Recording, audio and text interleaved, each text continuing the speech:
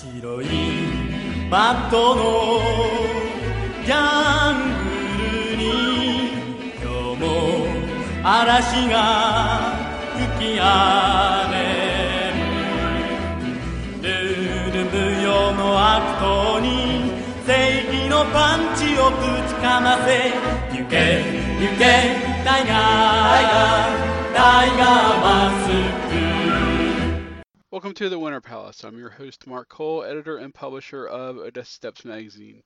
Today on the show, we welcome back my old friend Ashraf Khalil to talk about the upcoming WWE pay-per-view being held in Saudi Arabia, amongst the controversy surrounding Saudi Arabia and everything that's going on in the news.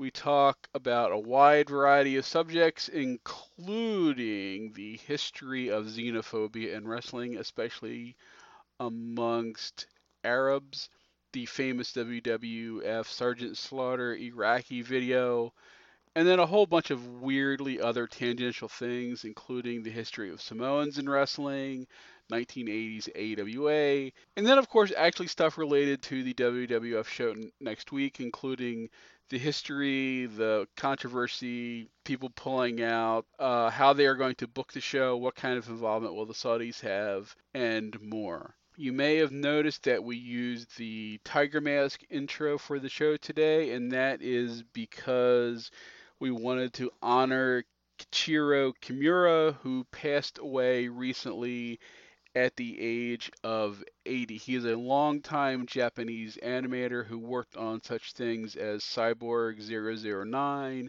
and Speed Racer and Lupin the Third, but he was best known for being the animation director and character designer for the original Tiger Mask cartoon. And longtime wrestling fans know how cool that old-time 60s and 70s cartoon was, especially during the period when there was not a lot of wrestling in the media, especially stuff over here. It was cool because they used a lot of analogs for famous wrestlers at the time, including Inoki and Baba and Stan Hansen and people like that. You can find clips of the Tiger Mask cartoon online on YouTube and Dailymotion and places like that. You can also get all of the seasons of the original cartoon on DVD if you want to go through Amazon Japan. Thanks for listening. We hope you enjoy the show.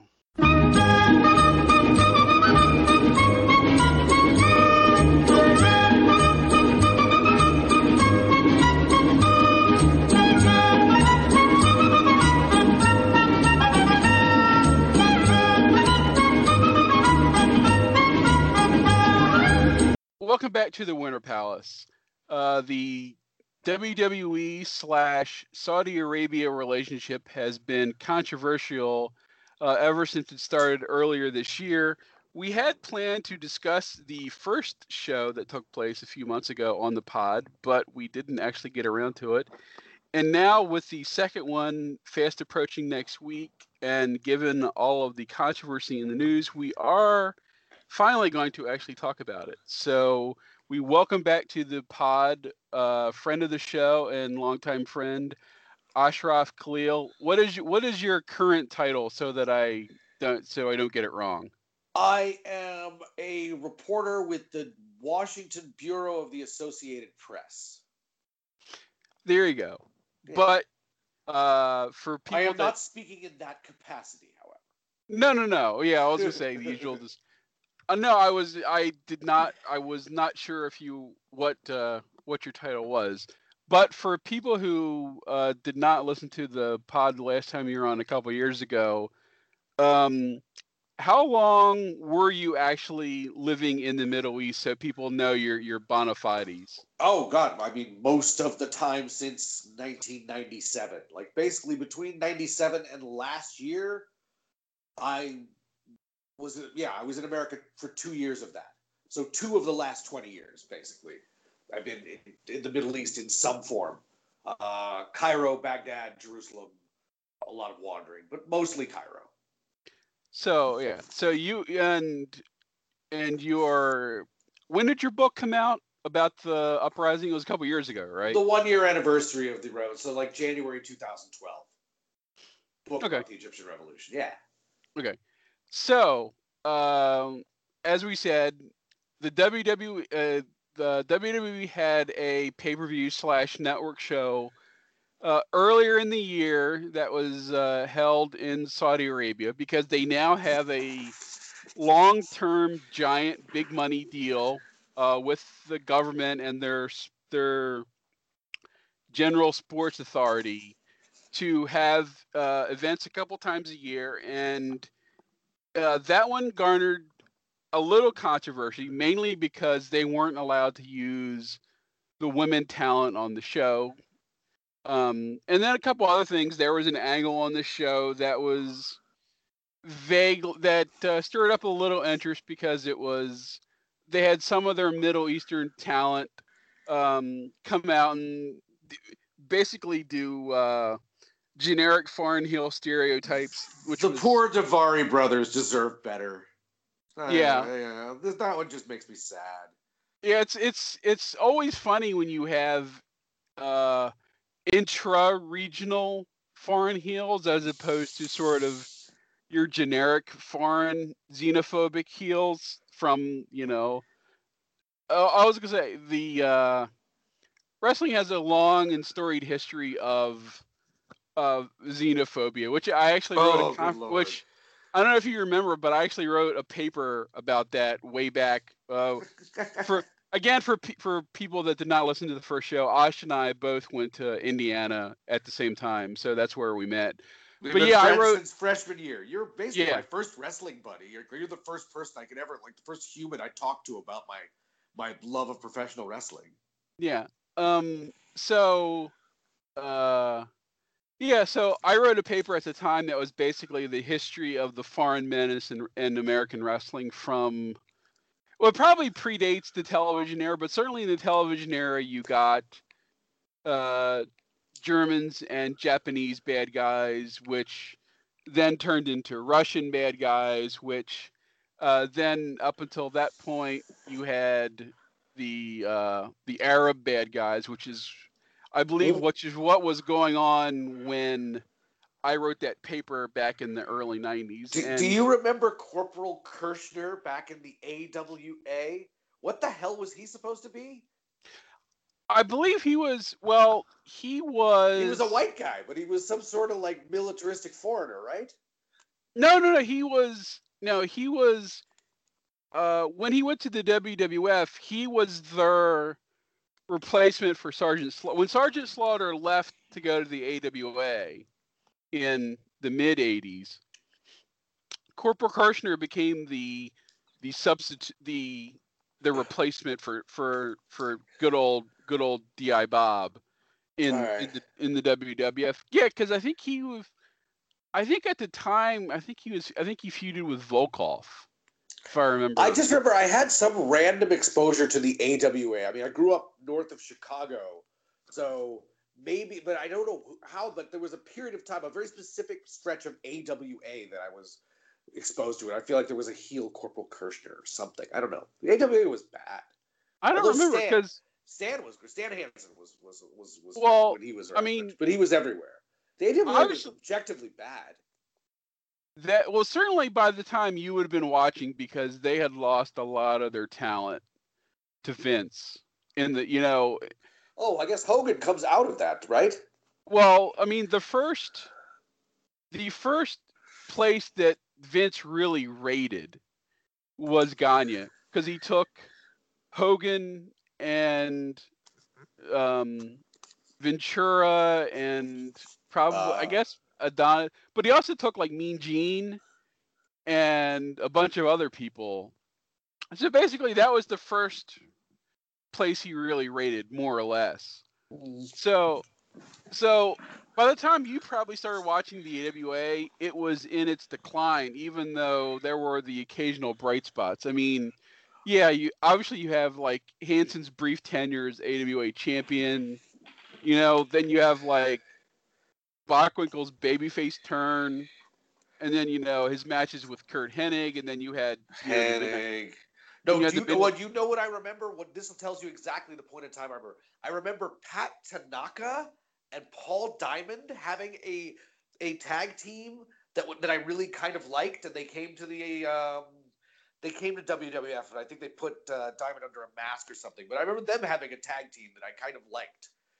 That was Bad Company. Thank you. Managed by relatively new to the business Diamond Dallas Page. Okay, this is when I was watching the AWA. I don't know how I got exposed to it, but it was, and I, that and a bunch of ESPN Sportatorium stuff.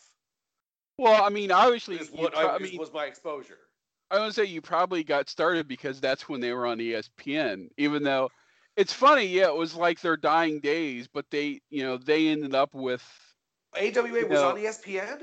See, I thought it was all Texas. Okay, so that's how I saw it. Okay. Yeah, it was AWA first. Because I saw years and years of Von Erich stuff. Good Lord, I guess we all did.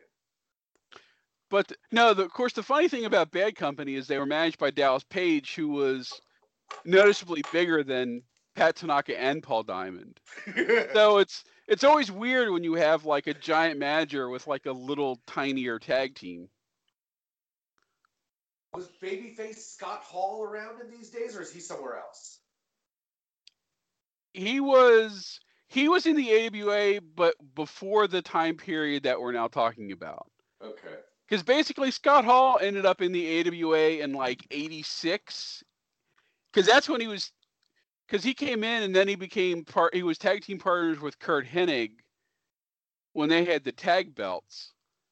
And then they lost the belts to Buddy Rose and Doug Summers, and then Buddy Rose and Doug Summers feuded with the Midnight Rockers.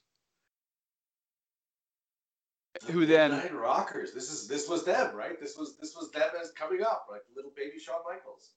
Yeah, that's like 86, 87, 88-ish. Were they feuding with Bad Company? Is this the period that I watched?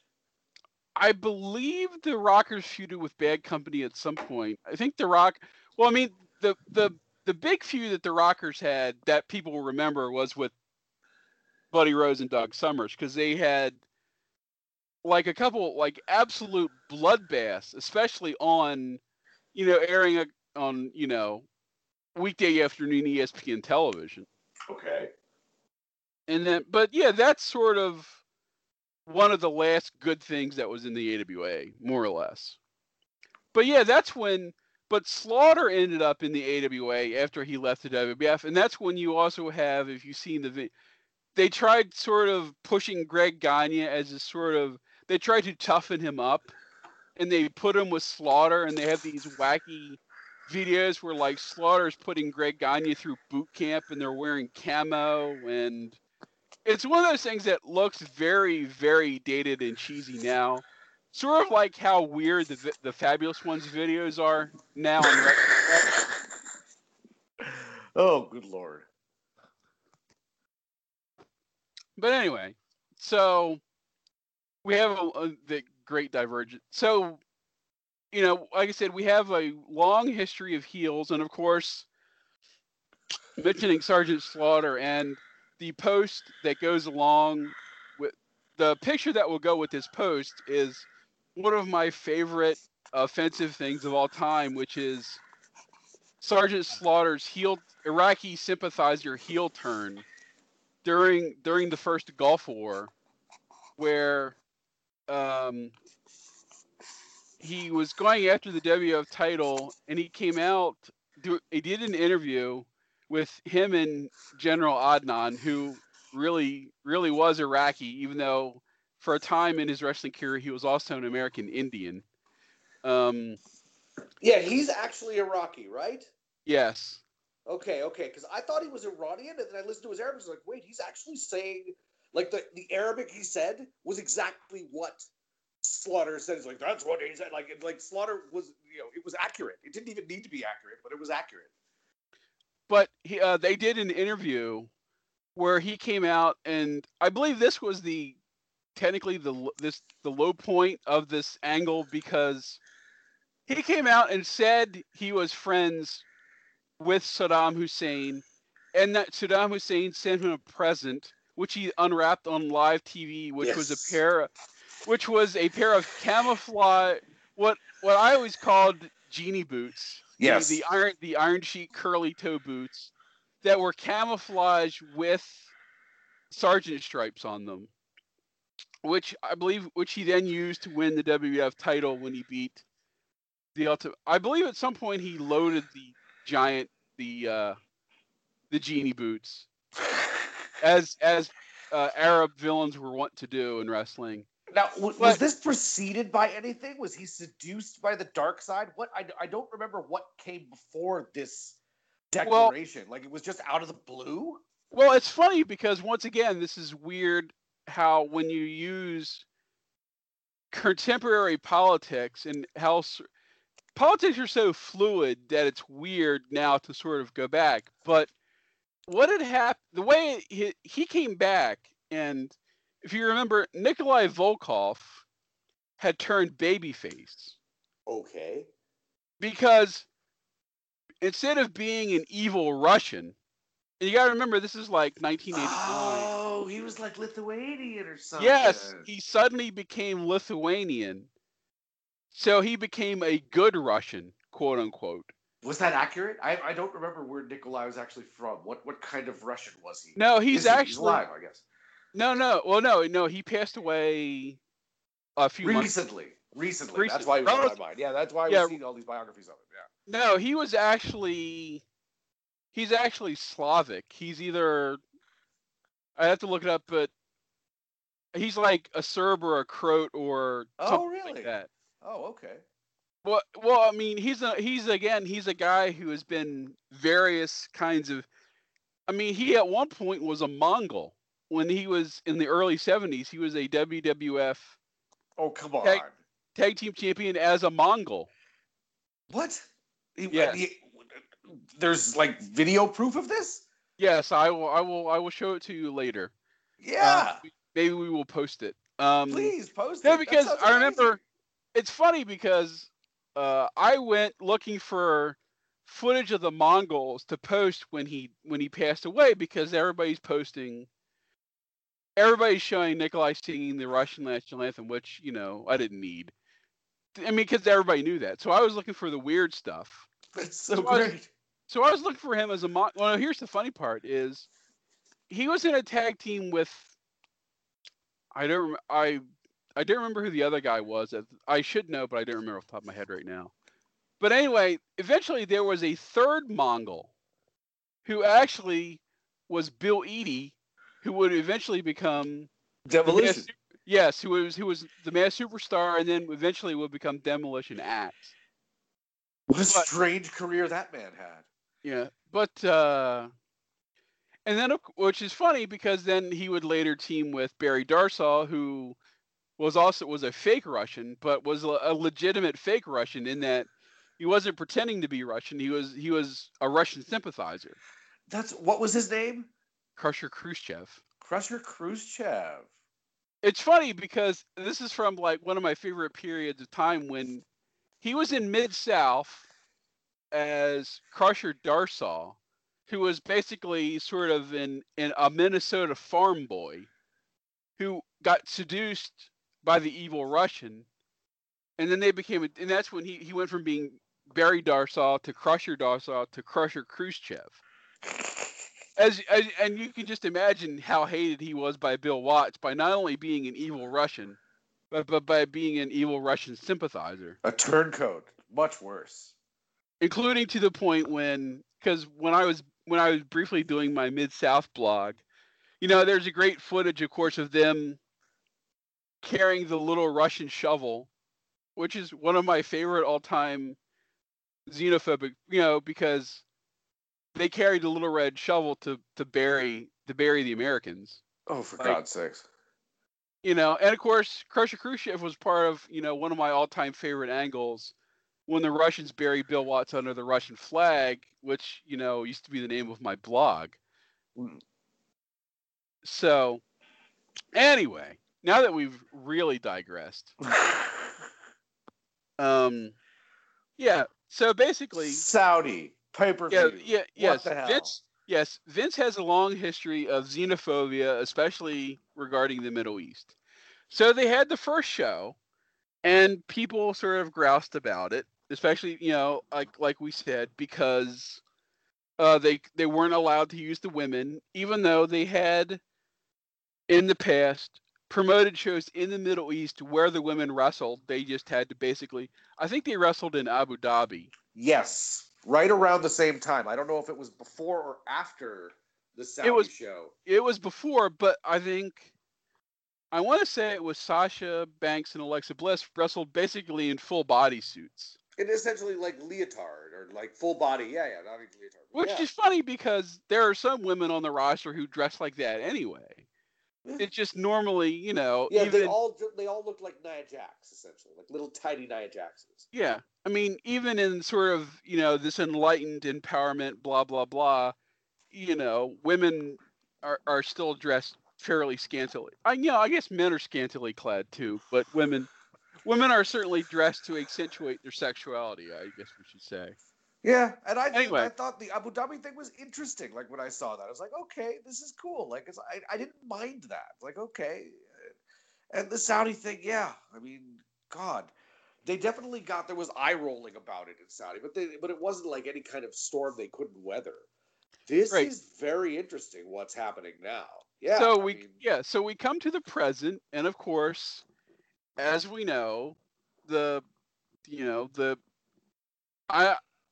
can correct me on how much of this is what is official and not official, but basically there was a Saudi journalist who lived in America and wrote for the Washington Post, who went to the Saudi embassy in Istanbul for some kind of meeting. And he was getting some paperwork going so he could basically like finalize his divorce and marry a Turkish woman. Okay. That's what he was going to the consulate for. And from what everything points to at this point, when he got to the embassy, he was basically tortured, killed, chopped up, all sorts of horrible, horrible things. Which led to, lots of international hand-wringing and condemnation of the Soviets because... The Saudis? Yeah. Well, the official Saudi line what they've finally settled on is that this was all a mistake. There was sort of a confrontation of sort of undefined nature at the consulate. Tempers rose. And somehow, like he died in the course of that, like unintended fist fight. Basically, that's their like the position they settled on after first saying no, we don't know anything about it, and he left. Of course, we don't know where he went.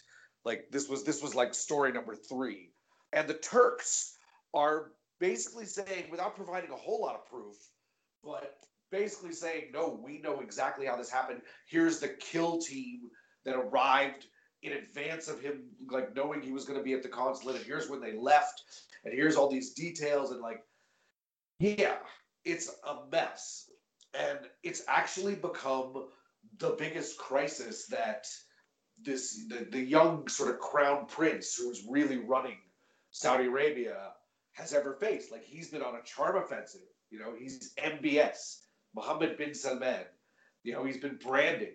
There's pictures of him with half the celebrities and tech people in America, and now he's on the hot seat for this, and he's like tossing senior underlings overboard, as and we'll see if the buck stops, where the buck stops, but it's definitely, the timing is bad, and yeah, this put the WWE in a weird position, but I mean, what's your take on it? Were you surprised? Did you ever really think that they would pull out? No. But just to clarify, he is the one. He is like in charge again. Like you said, he's the guy that's been trying to do all the PR to sort of make the Saudi government more sort of Western friendly. With all the stars and sports and all this kind of stuff. So he is actually the one that's in charge of this general sports authority. Sure. That signed the deal.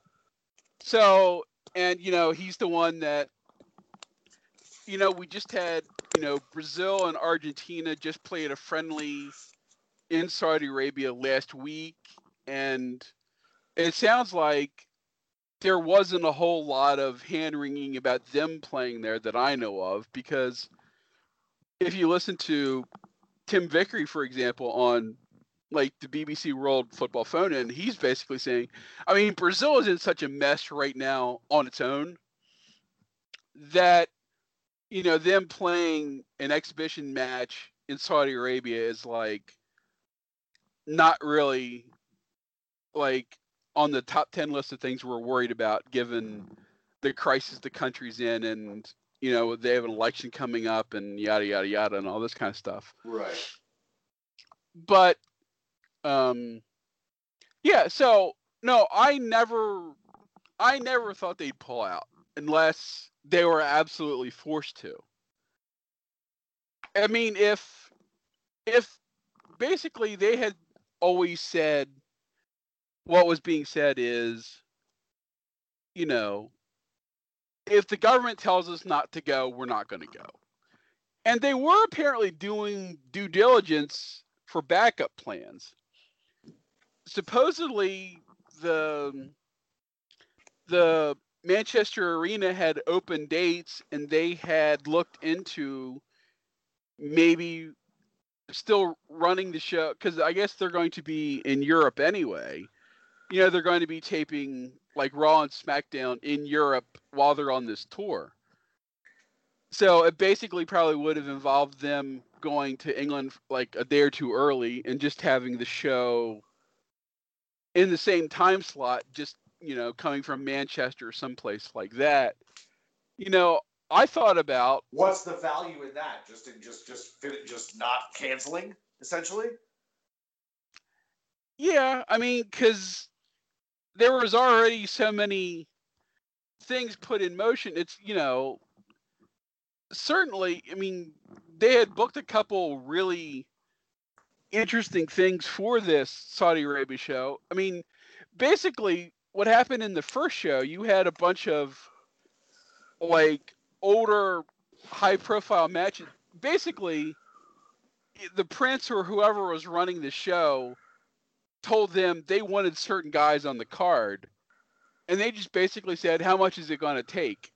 That's why, like, Hunter wrestled again, for the first time in however long, and on this show coming up, you're getting Shawn Michaels, who has been retired for 10 years or whatever, and who always seemed to take it very seriously, his retirement.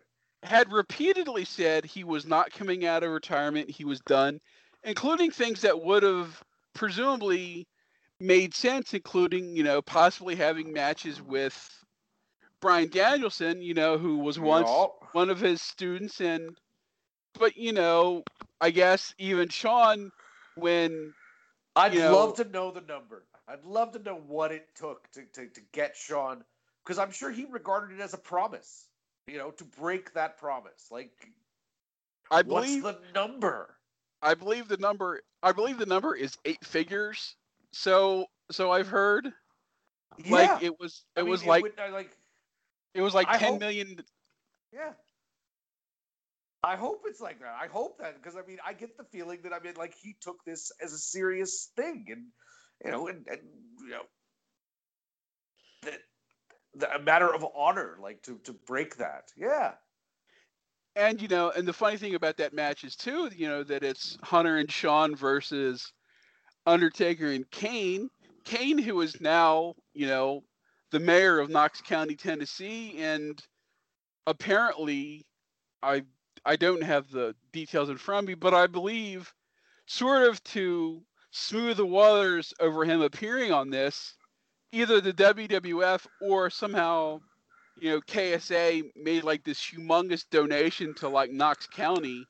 Oh my God! Like the Knox County, like the like is going to have like the greatest library in the state.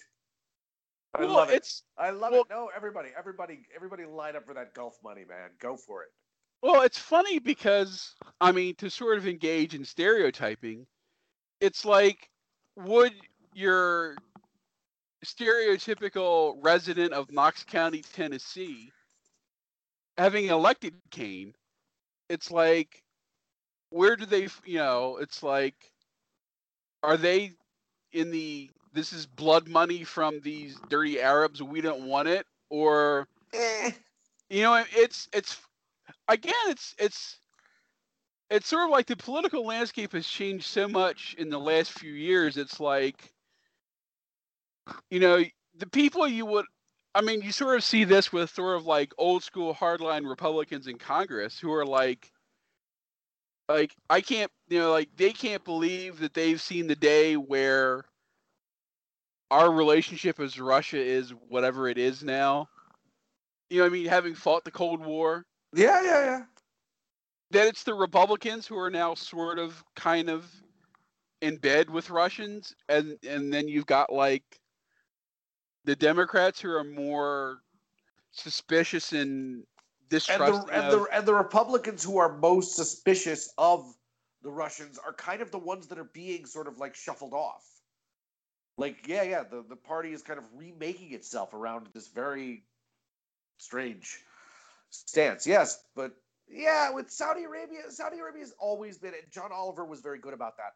Saudi Arabia is not the Republicans' dirty secret. It's America's dirty secret. Doesn't matter who's in the White House. Like, going back to FDR. There are pictures of Roosevelt with Saud, the guy that, the Saud in Saudi Arabia, Big Daddy. So it's baked into the relationship. But yeah, it's the kind of thing where, and again, Vince McMahon is married to, of course, a member of the cabinet. I think a member of the cabinet. A sort of a small business associate or small business authority. Okay, sure, not transportation or anything, but a member of the cabinet. Yes. So obviously this decision was made in conjunction with the Trump administration. Like if the Trumps did not want them to go, they wouldn't have gone. And the Trumps would have provided whatever cover they needed for that. And if the Trumps had no problem, I seriously, this is obviously, that's one of the strange things, is that that this is done in coordination with the White House because of the very interesting nature of this administration. And again, lest we forget the long-standing relationship between this company and the administration, going back to 2 WrestleManias being held in Trump Plaza. Him helping shave Vince's head at WrestleMania. That was not that long ago, right? Well, it was 10 years ago-ish. 10, okay, yeah. Because I want to say it was like 2004, 2005, something. I guess it involved a young Bobby Lashley, so that'll, like, Lashley probably in his first 2 years. I think that'll, that's all I remember. It was Lashley and what? Who was the other guy? Umaga? Yeah, that should. You think about how long. Yeah. That dates it right there. Yeah. Well, you think about how long since he passed away. Yeah. WrestleMania 23. So whatever year that was. Remind me, Umaga is what to Roman Reigns? I can never tell. I know that, like... I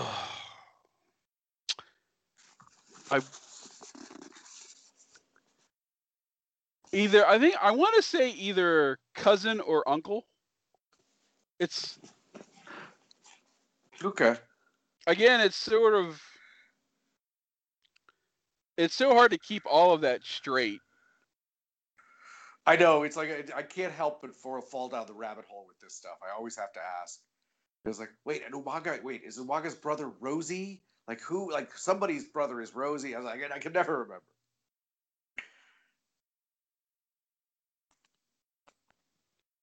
But yeah, Rosie was Roman Reigns' brother. Really? Rosie is Roman Reigns' brother. Rosie was. Is Rosie dead? Yes. Oh, I'm sorry. Matthew Anoy, or however you pronounce Noi. Yeah. So he died last year. Oh. I thought it was longer than that. But yeah, it's funny too, because it's like some of them have been around for so long, and you're like, oh, well, they must be like just cousins, and then you're like, no, it's like uncle and nephew, and you're like,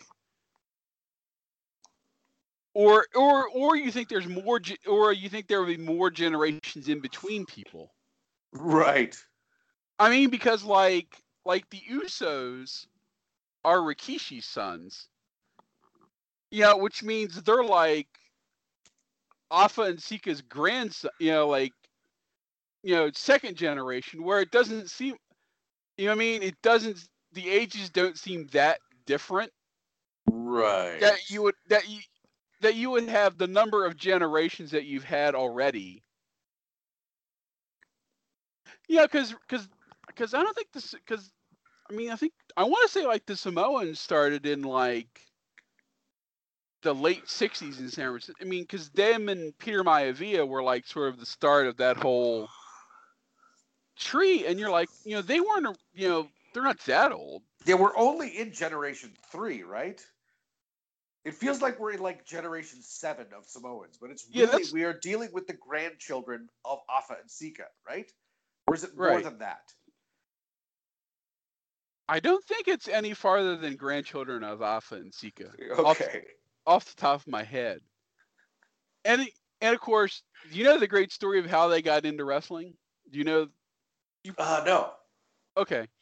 So they were fans that went to the shows at the Cow Palace. And they were like notoriously sort of like, I don't want to say violent fans, but either they had attacked wrestlers or they had threatened to attack wrestlers or something to that effect. And so basically said, we need to just get these guys in the business on a certain level to protect ourselves. It's sort of like we'd rather have them in the business than sort of freelance. But these are not like average size people. Like, I mean, they look like they're both like 6'3", 280. These are the fans in the stands? Well, I mean,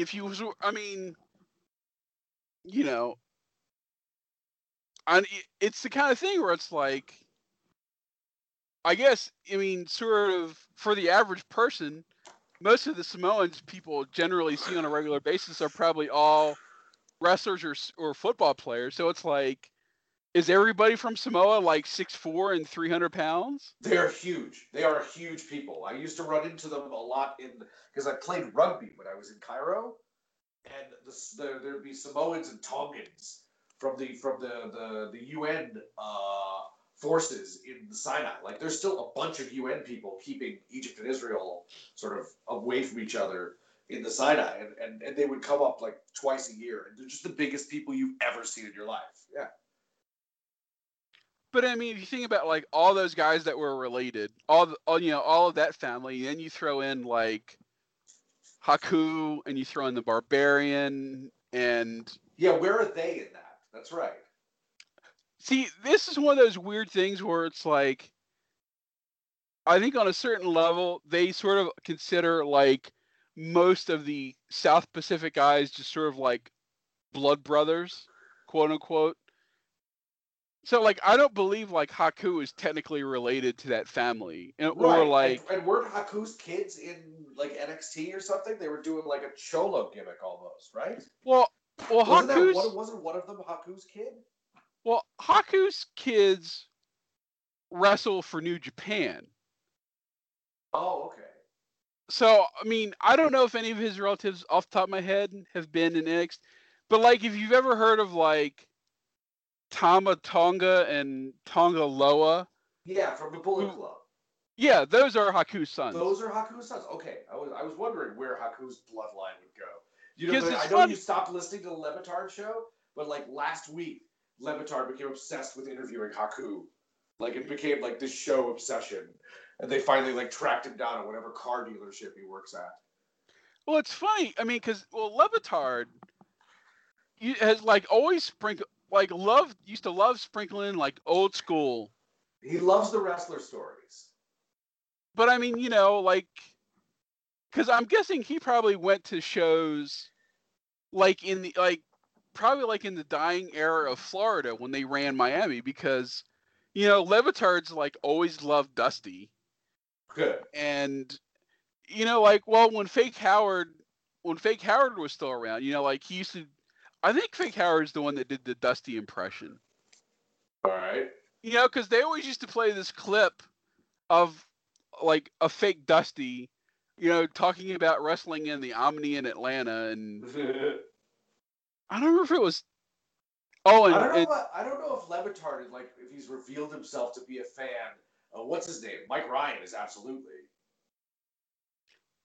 But I don't, because I'm trying to think if I ever actually talked to him about it. Because I interviewed. Levitard just wants to talk about like the locker room stuff, like who got in a fight and who beat up who, and the drinking stories. He doesn't really follow the stories. I do, because I'm trying to remember, because I interviewed Dan once years ago for an issue of the magazine, but I don't remember if we talked about wrestling or not. I'd actually have to go back and read it. Yeah. But yeah, there used to be all kinds of like old school references, like stuff about Dusty or stuff about Andre, or because you got to figure there's probably like so many wrestlers that probably now live in South Florida. This is what I'm saying. It's just living in Florida, you have more exposure to wrestlers than like any other state in the country. Yeah, I mean, they're just there at the grocery store. Well, I mean, you've got so many of them now that live like in Tampa. Are they all in Tampa? Are they just clustered? Like, do these people all live within 5 minutes of each other in Tampa? I would imagine most of them probably live in Tampa or Orlando now. Like, either because especially the younger people, like all the people that are in NXT, are living in Orlando. Sure. Or that lived in Tampa because, like, when developmental was in Tampa before it was in Orlando. Plus, generally, you're going to have people that just want to live in Florida because it's a tax-free state, and you got to figure the weather's better and good weather, lots of airports, no taxes. But it's funny, apparently there's more and more people living other places, like plentiful illicit substances and enhancers and recreational and must be fairly easy to acquire things or find people who know things in Florida. But it seems like a lot of people now, I think, are like moving to Austin. Okay. Which is, well, again, it's also tax free. I was to say there you have tax free, plus you have Austin, which is sort of, like a hot hip, especially sort of more liberal place. It's funny that, when you look at like how many like big universities that are like sort of pockets of liberalism that exist in like relatively conservative places. Like Bloomington, Indiana? Like Bloomington? Well, I mean like Austin or like Madison.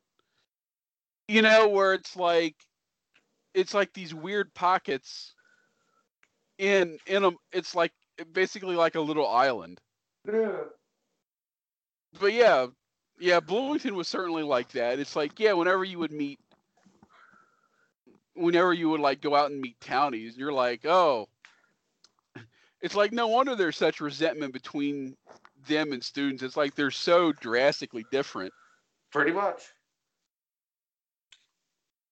So wait, let's talk Saudi. What are you looking for? Like, what do you think will be different this time around, given the fact that the WWE's relationship with Saudi Arabia is now like this potential object of bad PR? Like they've decided to follow the money as well they should as a publicly held enterprise. But what are you looking for? Like less propaganda, no Iran baiting, no mentions of MBS, because I'm sure MBS got mentioned like at least 7 or 8 times last. Are they going to play it slow, or do you think the Saudis are like, no, we paid good money. You're doing all of the propaganda? I would think, well, they've certainly done a lot less promoting of it leading up to it this time. Because apparently... Oh, yeah, the promotion from WWE's end, they're totally confused. They don't know what to do. But apparently, even when they did SmackDown last week or the week before, it's like anytime there was a reference to Saudi Arabia, the fans booed. Huh. Including apparently even booing The Undertaker. But I would... Weirdly, that's not sort of the political direction I feel like. Okay, interesting for them to feel that strongly about... okay, cool. Well, it's funny because you wonder what their actual demographics are, especially going to like Raw and SmackDown. It's like, certainly on the ratings wise, the shows skew very old. You know what I mean? It's like their biggest demographic are like people, men our age and older. I mean, those are the people that are like still watching wrestling. There's always a bunch of kids though. But you've got, you know, it seems like historically the business skews conservative. Except yes, I would always have assumed that the general wrestling audience skews politically conservative and a little xenophobic. Yes, I think that's I think we can safely state that without controversy. But then you also have the fact that it's always been demographically popular among minorities. I mean, certainly in the 2000s, when SmackDown was on UPN, it was the highest rated television show in Hispanic households. Really? And I'm sure part of that was because that's when Eddie and Ray were there. Sure.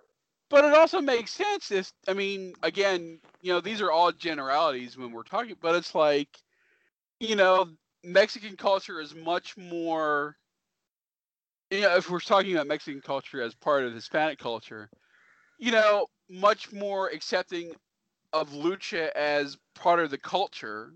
It's not nearly as stigmatized as wrestling sort of used to. As popular as wrestling used to be, it was always stigmatized. Yeah.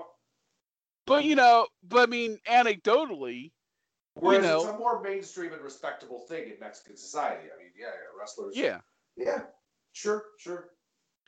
But wrestling's always been popular, in Hispanic markets, and there's always been like a sizable black audience, especially in the South, or like in certain urban centers, and of course the WWF was built on ethnic baby faces, whether it was Bruno or Pedro, or they've always had ethnic stars. I mean, to the point where Pedro never lost in the Garden because they were afraid that the fans would riot. So it's weird, but as for what the show is, I would think that the Saudis would, for this instance, they would probably understand if Vince felt the need to not have as much propaganda as they did last time. Only because of what's going on right now.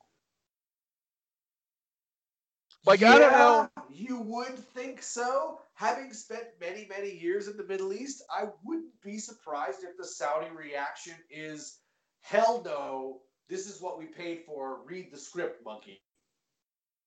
Trust me, there is a let's call it about a 20% chance that that's what the Saudis are thinking.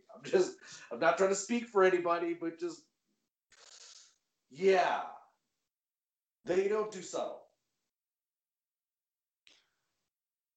But I don't know. It's like, I would think the logic in me just says it's one time, don't show too many shots of like don't show too many crowd shots, especially like if the royal family's like actually there. I mean, like I don't remember if they were actually at the show, the first show or not. I mean, it would make sense if they were, but certainly I don't remember if MBS was in attendance himself. I wouldn't be surprised if he was. I didn't really watch it, but well, they certainly big deal for him. It was I wouldn't be surprised if he was there. They certainly put out enough photos of like the big giant dinner that they had before the show where everybody was, I don't know if it was him specifically, but certainly, they had like this giant banquet where like, Sure, Hunter and Brock and Kurt and people like that were all there. But yeah, I don't know how much of that they'll do this time. Is it true that this is going to be like Hogan's comeback? Hogan said he looked forward. I don't know if he's... That makes sense in so many ways. Like the Saudis would eat it up. It's overseas. You ease him sort of back into the fold, like not domestically. It almost makes too much sense. Let's see. Here we go. Here's what Terry had to say. Let's see. I'm looking forward to going to Saudi Arabia with the WWE. Looking forward to WrestleMania. Yeah, we're moving forward at a rapid pace. All right. But again, this is more of the, I'm paying you $50 million. These are the guys I want on the show. Yeah. And certainly, and given that like he's skewing towards all these like 80s and 90s legends. Now, do we have a number on the size and nature of this contract? I don't understand why. Like, I read about this, and it sounds like everybody's kind of guessing. Isn't this a publicly held and traded company? Like, I don't understand why there's any vagueness about exactly what the Saudis are paying for and how much they paid. Let's see. Admittedly, I've done no research on this, but that is just my, half-assed opinion. My problem is I had done some research, but it was in preparation for when I thought we were going to record the other day. Ah. And I've now, unfortunately, instead of doing more prep for this podcast, I was playing Red Dead Redemption. So fair enough. Wise choice. I apologize to people listening, but people should know that Red Dead is one of my favorite games of all time. So I've been waiting for years for this. So, and today was like the first day I really had any time to actually hunker down.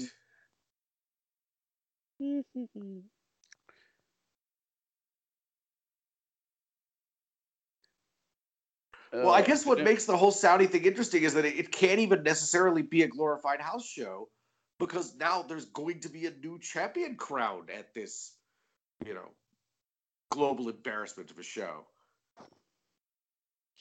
Which unfortunately just means probably putting the title back on Brock. Oh, God.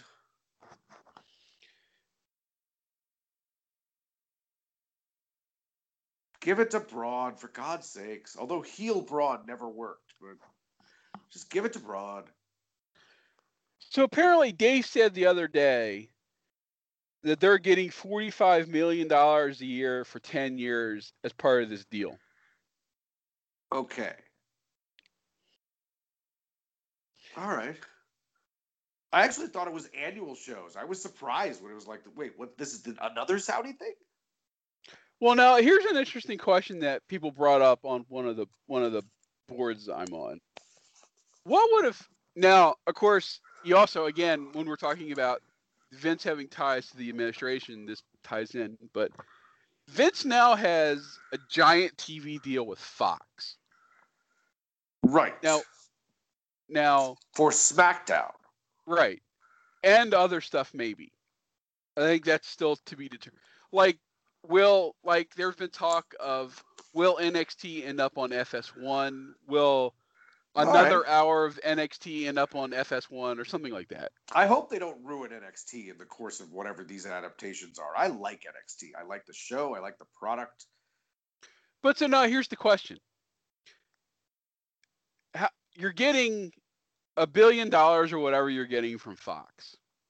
Now, if Fox would have said to Vince, we don't like this deal. We don't want you to go.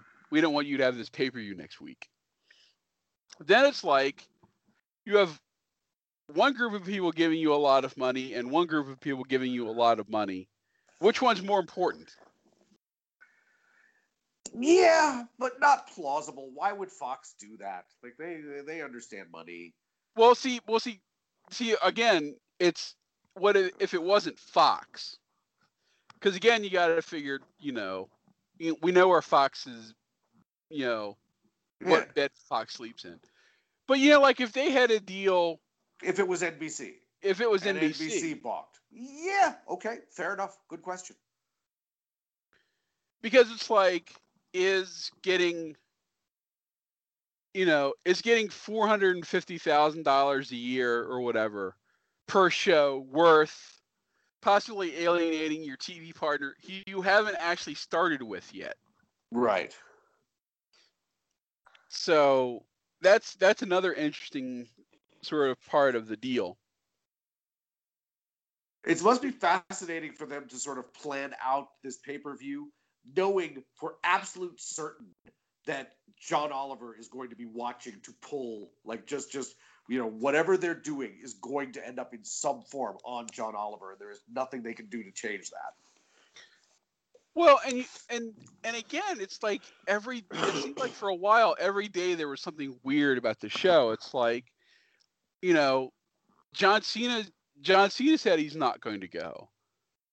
Bryan Danielson's like. I think we all are not surprised that Bryan Danielson would have said, I'm not going, given how... Is that public? Because he doesn't seem the type to speak about that, though. I could see him behind the scenes saying it. So what, his agent is talking? Like, how did this... The leaks in wrestling world always... Well, I guess he doesn't have an agent. It's not like basketball. Well, no,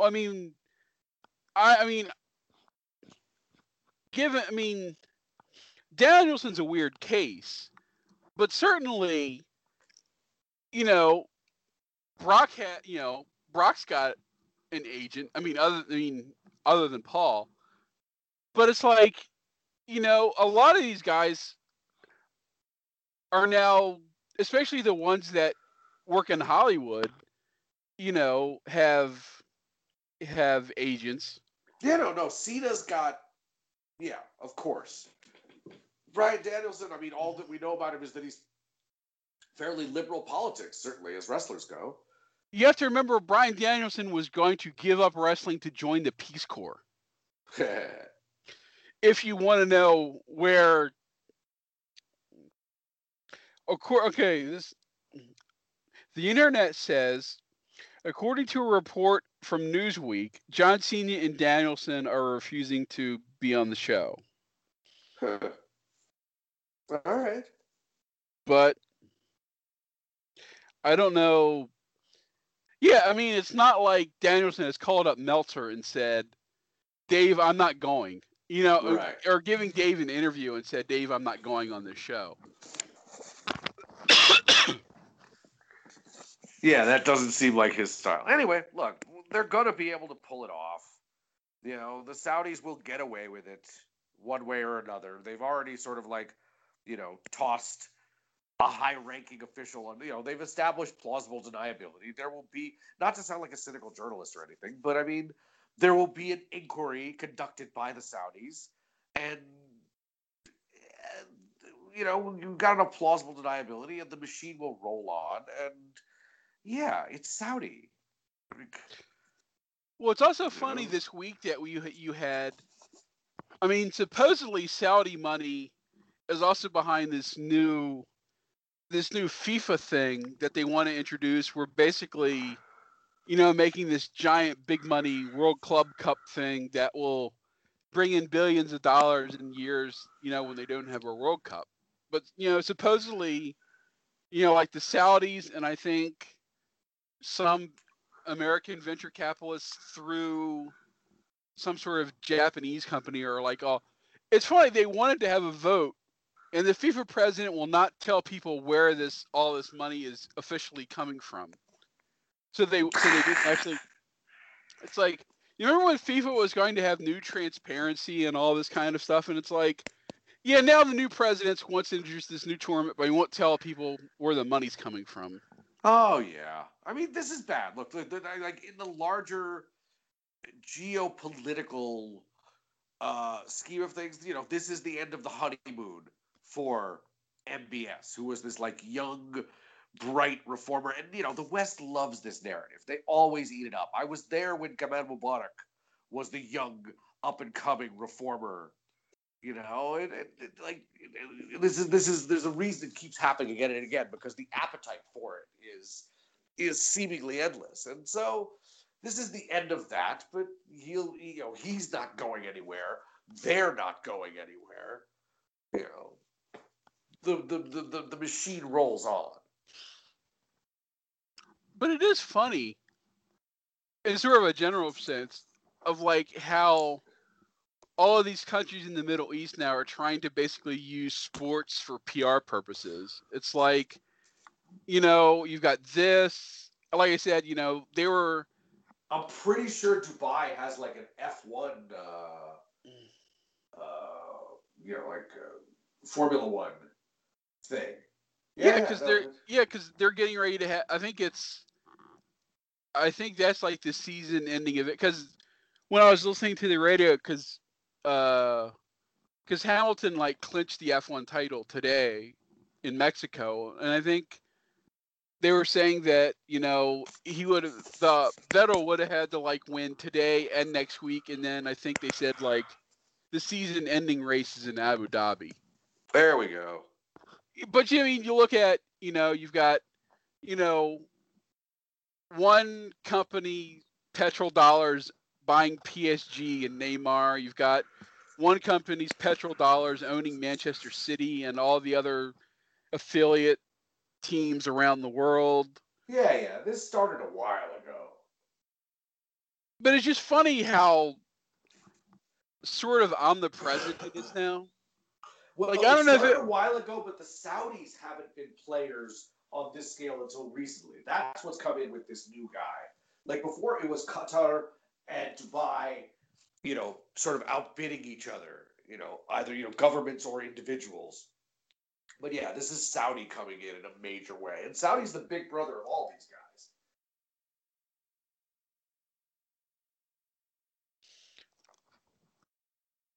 But yeah, I don't. Yeah, so I guess the Makeup Women's pay-per-view is going on as we record.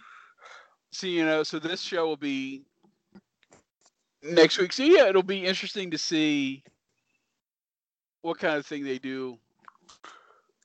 I think it'll also be interesting to see if we have more guys who don't go. Ooh, yeah. I mean, there won't be that many. I mean, how many can afford to do it and know that their career will not be crippled by it? You're talking about like 6 guys that can do that. I mean, that's the thing. If you look at, Cena is bulletproof. And again, right.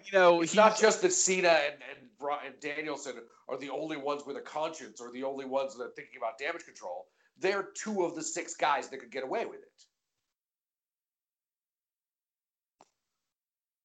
But yeah, you would. Yeah.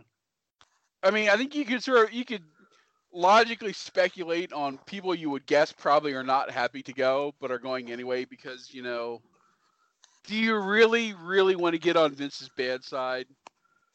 I can see Kane. I could actually see Kane getting away with it and saying, "Look, man, I've got a political career that started last month. Like, I can't be doing this." And Vince would understand that, and they would write around it. Like, I could see that based on seniority and based on, okay, that's a really good reason. But like I said, if somebody wrote a check to pay off Knox County to basically say it's okay for Glenn to go. Plus, again, I love it. The Mohammed bin Salman Memorial Knox County swimming pool or something. That's fantastic. Because you got to figure if Shawn's getting 10, and you got to figure Undertaker's probably getting close to that, so Kane's probably getting like half. Oh yeah. Yeah, again, it's like, yeah, what do the, I mean, I don't think the Saudis care how big a check they need to write. They'll be like, oh, Rusev wants $2 million? Sure, why not? But I thought I read somewhere that like the tickets weren't even like selling, like they moved to a smaller venue. I'm surprised at that. Like not that it's meant to be a profit making thing, but like that crowd was large and hot for the first one. Are they already jaded? Have you seen that like they're at a smaller venue than last year? Yeah, which is funny because it's a wonderful parallel to going back to what we were talking about before when Vince was going to book Hogan versus heel Iraqi Sergeant Slaughter in the LA Coliseum, only to end up in the sports arena because there's no way that was going to sell 100,000 tickets. Right. And then they claimed it was for security reasons that it went from the 100,000 seat stadium to the 19,000 seat arena. Funny. But yeah, it's like it's funny. It's like, wouldn't you think they would just order people to go? Yeah, they could. They'd rather not. Because if you remember, do you know off the top of your head what the largest recorded gates are in the history of like modern wrestling? Oh, hit me. What? Do you remember the shows in North Korea? No, I don't. Where they had the WCW shows? Well, this is of course the brainchild of Antonio Inoki. Okay. Where New Japan and WCW ran two shows in North Korea where they filled not Pyongyang. It's called like Mayday Stadium or something like that, where they basically had like over 100,000 people at those shows. And like one show Flair wrestled Inoki but yeah, it's funny if you ever listen to like Flair and Bischoff and those guys on podcasts tell stories about like the couple of days they were in there, like they were constantly surrounded by security, and Bischoff apparently once got so tired of being flanked by security, he just went out for a jog, and they basically brought him back and said, "Don't do that again," because they apparently kept they kept their passports. So it was all kinds of like, I don't really remember this. This is the Bischoff years, so it's not like super old. Like, interesting. A reported 190,000 people crammed into Mayday Stadium in Pyongyang in 1995 for Collision in Korea. Fascinating. And would it be surprised? This apparently is one of the very few WCW pay-per-views that you can not find on the network. Sure. Which is funny because I joked that this is what they should be showing leading up to the Saudi show. It's like, that's what this is. This is all one big exercise in propaganda. Oh man. Oh, it'll be weird and distasteful and noisy and God. Yeah. And they're gonna do it like twice a year. Fair enough. Follow the money. Well, when you're a $1 billion publicly traded company, I guess you go where the money goes. I think did you see? I only read this. I mean, I get half my information from Deadspin, but they had a sort of a breakdown of this, and there was like some sort of investor call where somebody kept asking about this, and they were just like, "No." Like they got to the point of like basically like not even pretending to not be shutting this down. Like they were just like, "No, we have said what we're going to say." No, it was funny because it was actually the same day as as their statement. Yeah. Yeah, Oh, sure. that's right. Which I never got around. We read this before we went on air, but I don't think I actually read it on the show. But yeah, they're WWE has operated in the Middle East for nearly 20 years and has developed a sizable and dedicated fan base. Considering the heinous crime committed at the Saudi consulate in Istanbul, the company faced a difficult decision as it relates to its event scheduled for November 2nd. Similar to other U.S.-based companies who plan to continue operations in Saudi Arabia, the company has decided to uphold its contractual obligations to the General Sports Authority and stage the event. Yeah, and then apparently later in the day, during the investor call, people kept asking, and Vince just said, we're not going to talk about it, and called it a sensitive subject and said we released our statement already. Yeah, they stonewall. I mean, they released the statement because of the call, like so they could just have something to refer to. Yeah, makes sense. But yes, just like like any other American company doing business, and just because Exxon's not going to cripple the global economy by pulling out in protest, we are also not going to stop. Fair enough. Well, again, we have $1 billion arms deal. It's like, does wrestling having a pay-per-view really stack up to our $1 billion arms deal? Exactly.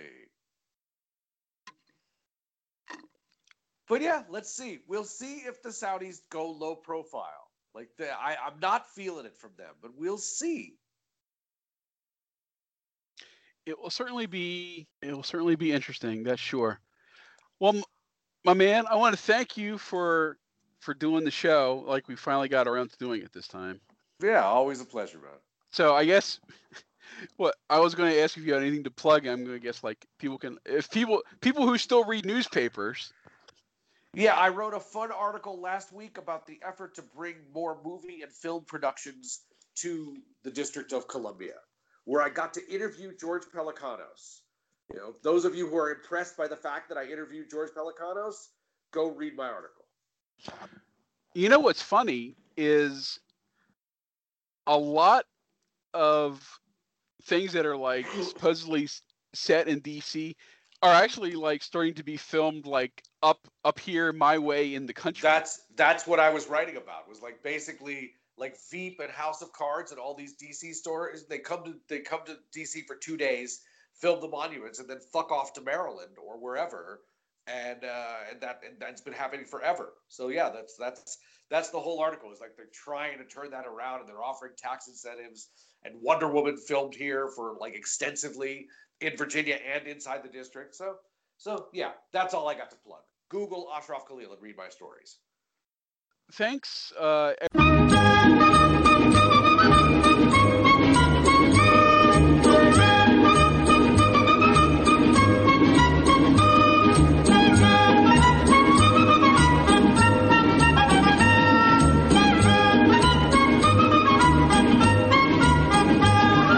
Everybody for listening, and we will talk to everybody next time.